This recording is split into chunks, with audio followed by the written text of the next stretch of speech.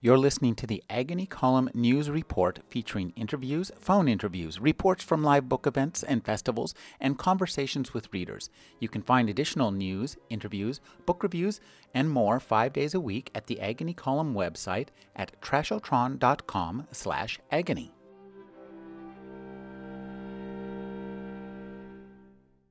Alan Cheuse is a book critic for NPR's All Things Considered, a writer and a novelist. His latest novel is To Catch the Lightning, and his newest book is a collection of travel essays titled A Trance After Breakfast. Thank you for joining me, Alan. Always fun, Rick. Let's talk about some books today, and the first one we're going to talk about is Daniel Silva's The Defector. This is the 9th in a series featuring Gabriel Allon. Have you read the other 8 books? No, I've read about 3 or 4 of them. I came in late to this business, but he certainly established a great franchise. Yeah. Allon is an Israeli secret agent. Most of his days when he's not in the field, he spends as an art restorer. So it's an interesting combination of art and secret agenting, murder, and capturing bad spies and rescuing good spies. Creativity and destruction all in one, eh? Yeah, I guess that's what Shiva does, right? Yes. This latest book is really a direct follow-on to Moscow Rules. Yeah, this defector, Grigorov, a big Russian KGB agent, whom he helped sneak out of Russia, who's been living in England, is suddenly snatched off the street in London. And Allon, who's working in Italy on a commission, a restoration commission for the Pope himself, is called back to action. And he gathers a team much like the guys you see in Spielberg's Munich, and they make a plan to get this defector out of Russia again. Of course, as you might expect, a number of twists and turns, and by the time Allon has got his plan together, the defectors, kidnappers, who happen to be the henchmen of a very billionaire-ish Russian oligarch, who has the permission of the Soviet government to get this defector back, they kidnap Allon's wife. So both of the defector and Allon's wife are holed up in the Russian woods, and he's got a lot of motive to try to get these people out of Russia. Well, one of the things that's interesting about this guy's books is that it's a really, I think, an interesting vision of kind of the secret forces that shape our world, stuff behind the headlines.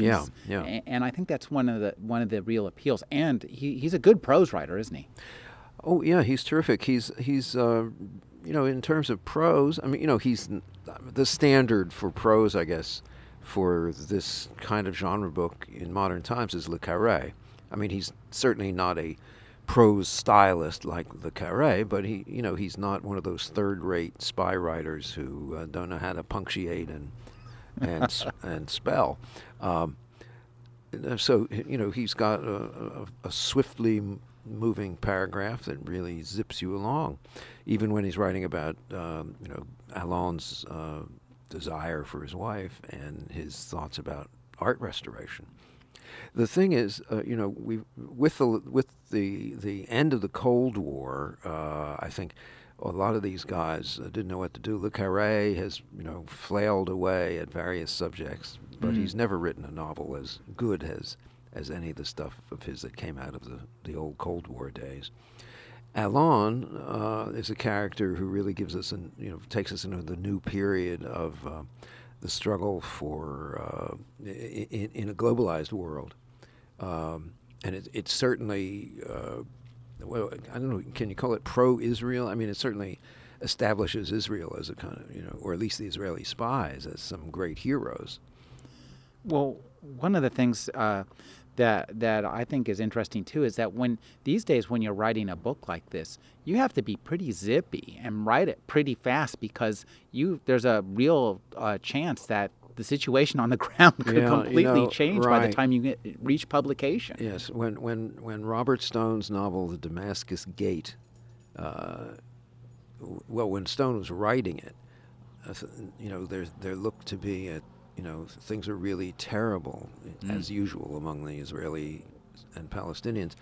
Just about the time the book came out, it looked as though there was going to be peace between the Israelis and Palestinians, which is great for the world, but bad for a novel, which happens to be about the struggle, between these two forces in Jerusalem. But then, lo and behold, guess what? Things got really worse, and so the novel came into a world that Stone had conceived it to come into. The thing is, about this kind of spy novel, it has to be convincing. No matter what, and who knows what the real world of spies is like. We know the world of spies from these novels, from Le Carré and from Silva, from a few other really terrific people who write about the CIA and the British Secret Service and the Israeli spy system. Who knows what the real world of spydom is like? Because these guys are so convincing. Even Le Carré, he had published his first novel about this material, The Spy Who Came In From the Cold. I think he'd already been out of MI5 for a couple of years.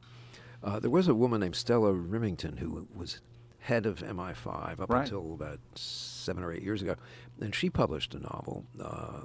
It was okay, but you read it because she had just recently come out of running the British spy company, and probably even she was behind the times when she produced this work of fiction. So I don't know. Maybe what's the law of spy thrillers? The book has to be utterly convincing in the way that it shows us the world of spies, whether that's the real world or not. I suppose in that way it's a little bit like science fiction, right? I mean, you make a convincing novel about life on Jupiter, or you don't, whether there is life on Jupiter or not, right? Yeah, that's true. So the genre novel, although it partakes of special knowledge, finally it just has to be a good book. And you mentioned the prose. I mean, the prose has to be convincing, and it can't be this breathless, exclamatory crap that some of the third and fourth rate spy novelists write. Well, there's an element of travelogue in this book and in a lot of the spy novels, and I think that helps give it that feeling of verisimilitude that these guys clearly must go to these places. Well, David Ignatius, who writes a terrific spy thriller these days, just set his most recent book in Iran, and he confessed to me that he hadn't ever been to eastern Iran, but he worked very closely with maps and with first-person accounts, and with he used Google Map. But it seemed convincing to me. Well, I mean, that's the whole thing about fiction, right? Does everything in the novel, whether the novel's a mainstream novel or historical novel or genre novel, does it have to have happened to the writer? Again, there is a kind of naive apprehension that people have when they read fiction, which is either this happened to the writer or I don't want to read it because it's not real, which goes all the way back to the old American neo-puritanical view that anything that you read or look at has to be practical, whereas art is the opposite of the practical.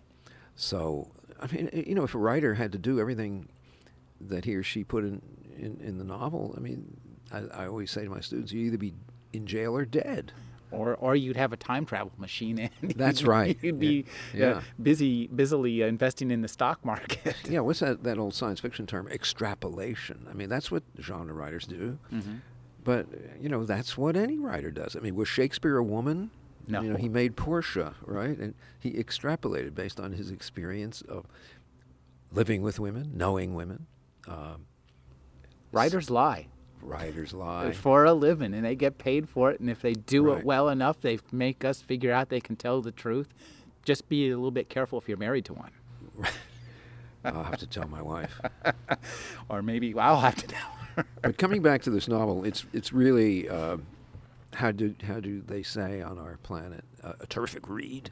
No, it reads really well. It reads it's intelligent. It reads in a brisk fashion. The conceit is convincing. Alon as a major character is interesting, and it's got quite a terrific plot. So you can't ask for much more in a genre novel. Now, our other novel we're talking about is Colum McCann's Let the Great World Spin. Yeah, McCann is an Irish emigre who has, I guess he's taken American citizenship now. I'm not sure how long ago he did that, but he's an American citizen now. And Let the Great World Spin is set in New York in 1974 when Philippe Petit made that wonderful tightrope walk tight cable walk between the towers of the old World Trade Center. There was a terrific documentary about that. Yes. That recently came out. Yeah, Man on a Wire. Man on Wire. Yeah. Riveting. I watched it as I was reading this novel, because the novel opens with Petit's walk, and there are interludes of the walk interspersed among the chapters that focus on a wide range of characters in New York life of the 70s. Just the movie was frightening. That first step out onto the cable between the buildings. What do they say about that first step on the moon? One small step for a man, one giant drop in this case for a man as well. One potential giant drop, right? Yeah. But it doesn't fall off. And after a while, it's just absolutely crazy. If you remember, he lies down on the cable. Oh, he does all sorts of really weird things. So you just kind of go, what?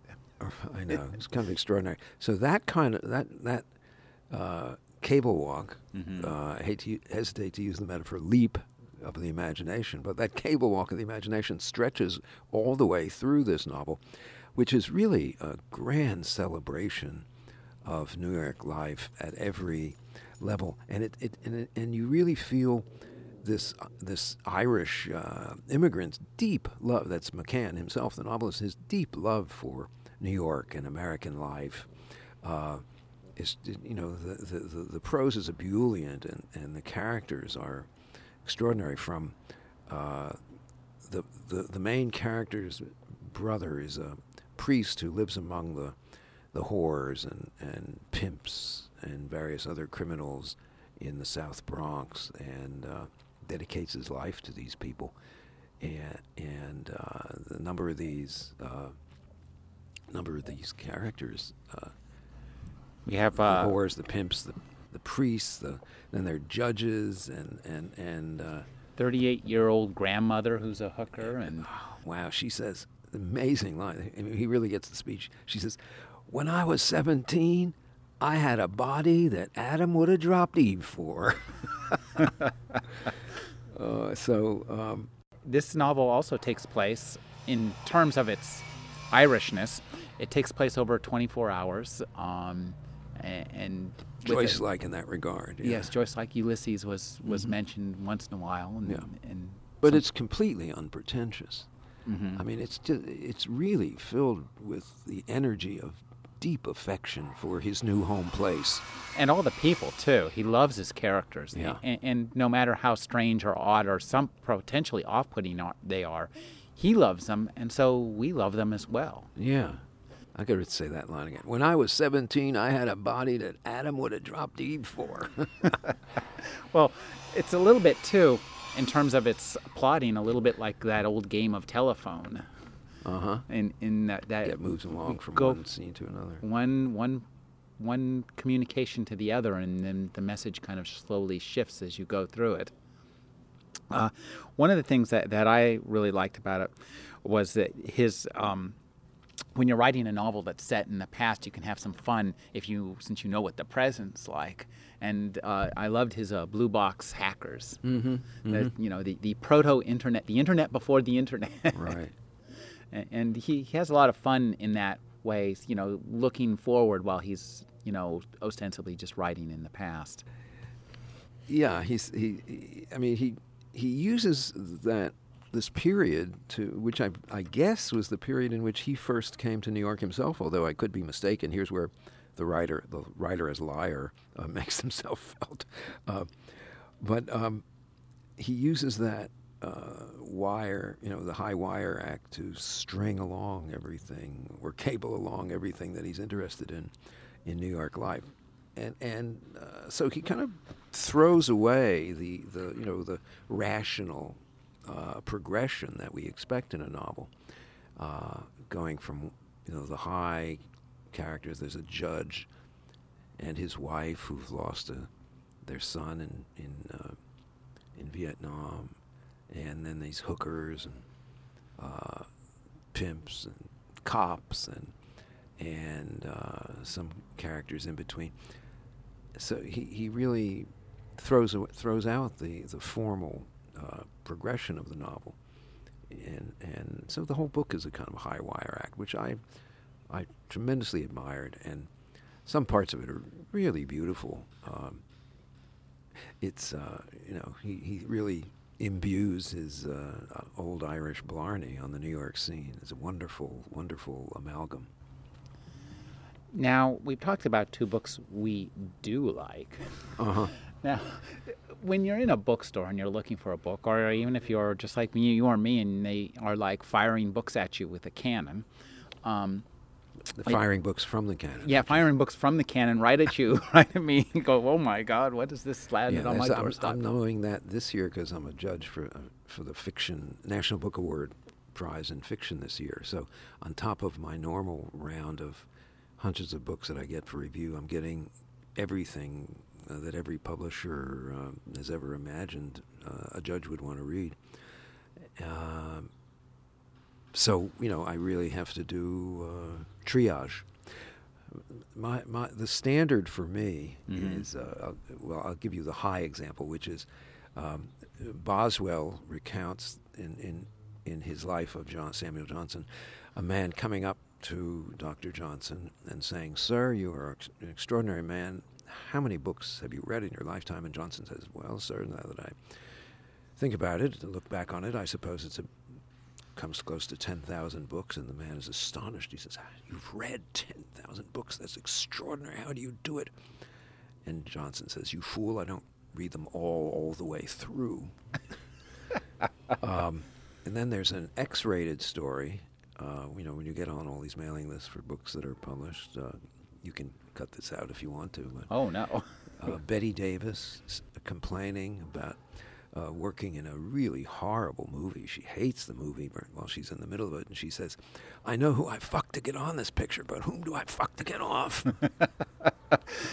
And as a book reviewer, I guess you've experienced that feeling yourself. Well, yes, but on the other hand, I don't mean to sound ungrateful, because I love seeing all these new books that come in.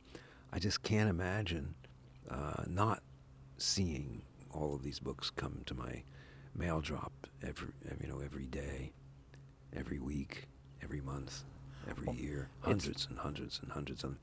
You get to see the whole range of aesthetic and not so aesthetic endeavor that's going on in prose fiction and some nonfiction in the United States right now.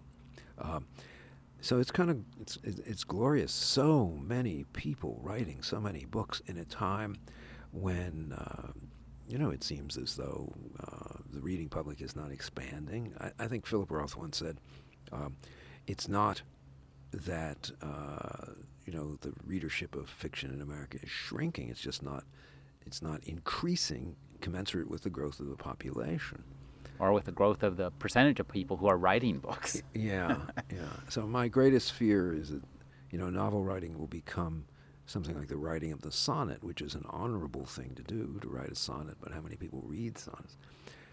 Though there's no popular drive to read sonnets anymore, but people seem to want stories. They want stories, and they want to know what it's like to be in a story, what it's like to live in a story, because it reflects on what they sometimes, or what we sometimes dream is the story of our own lives. It helps us to gain some ability to give shape and form, and maybe sometimes even a soundtrack and set decoration for what we imagine to be the story of our own lives. But coming back to the quality of what comes out, if you look at the range of American baking, right? Most of it is crap. Yes. Most of it uses lard or chemicals to produce something that resembles a cupcake or a brioche or a bagel, but it doesn't taste good, right? So why should the production of American fiction be any better? It's Sturgeon's Law, as you well know, which was... Say it.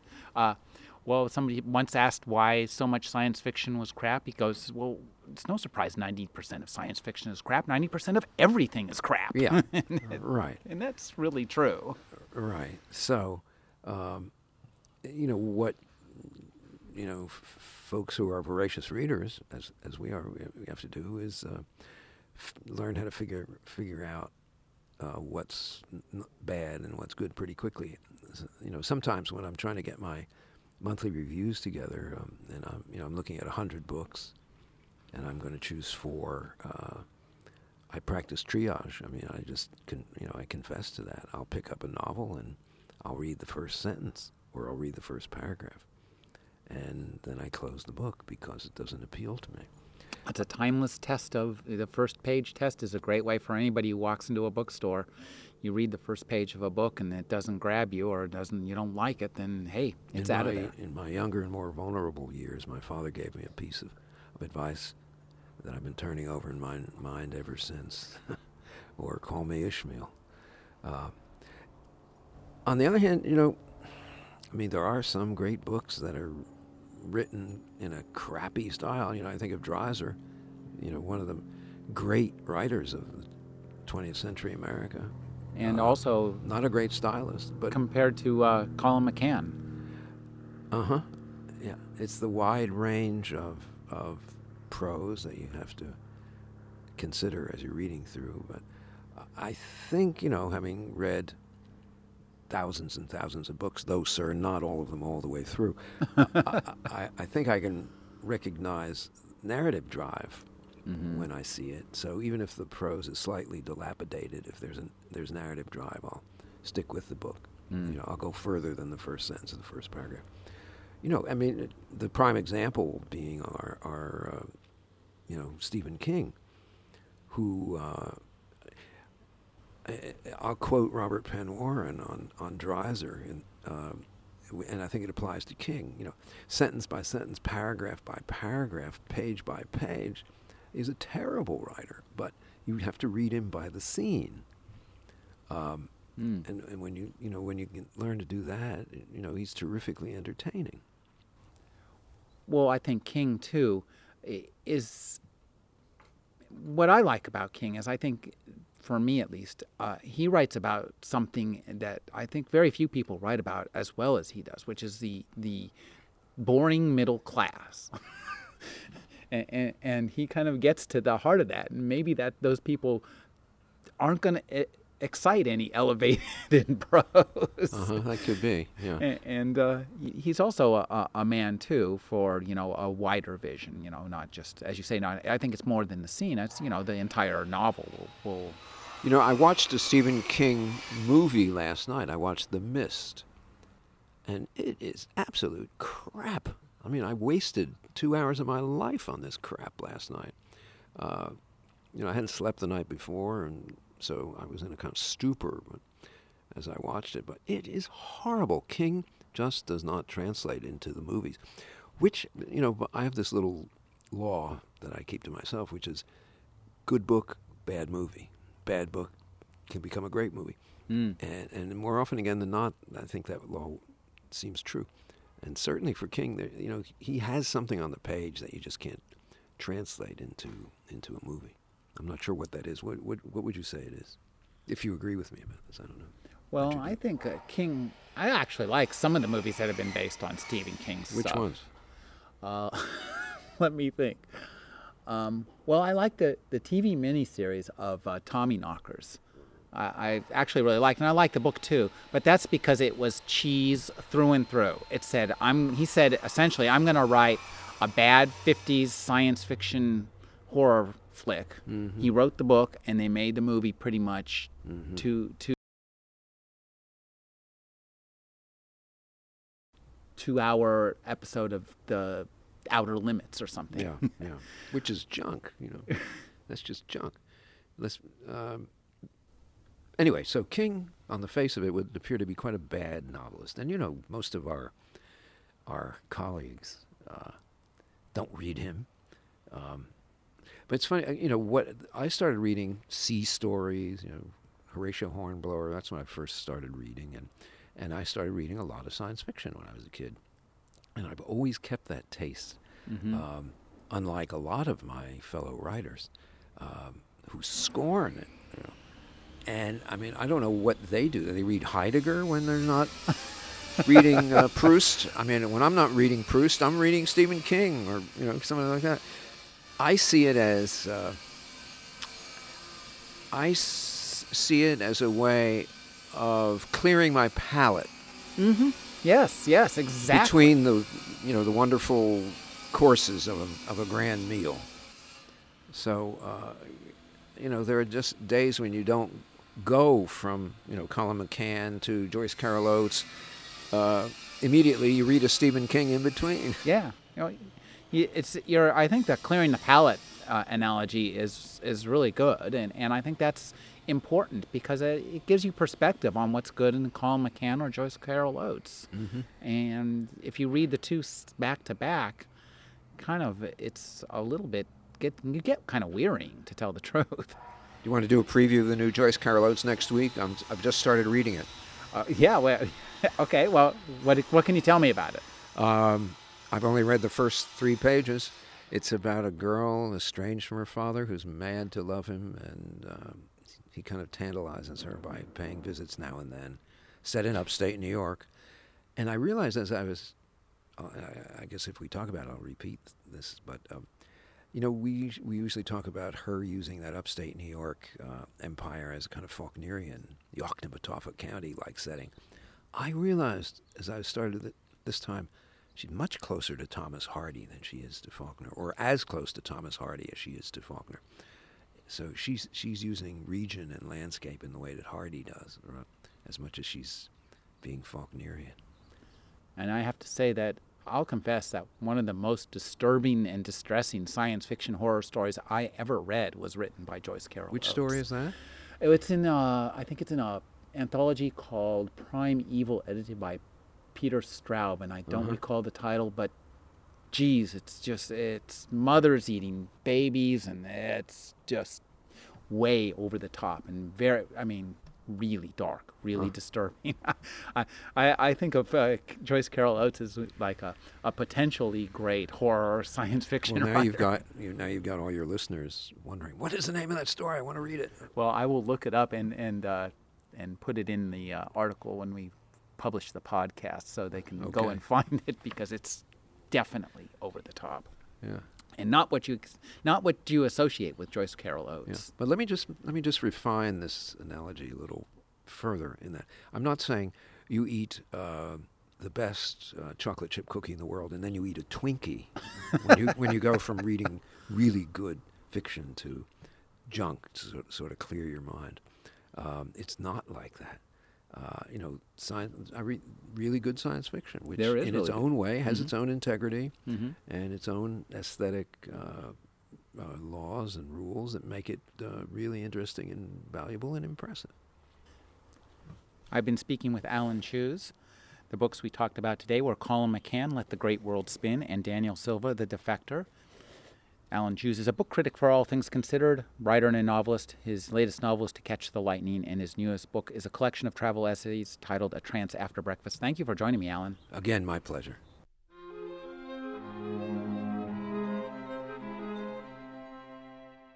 You're listening to the Agony Column News Report, featuring interviews, phone interviews, reports from live book events and festivals, and conversations with readers. You can find additional news, interviews, book reviews, and more 5 days a week at the Agony Column website at trashotron.com/agony.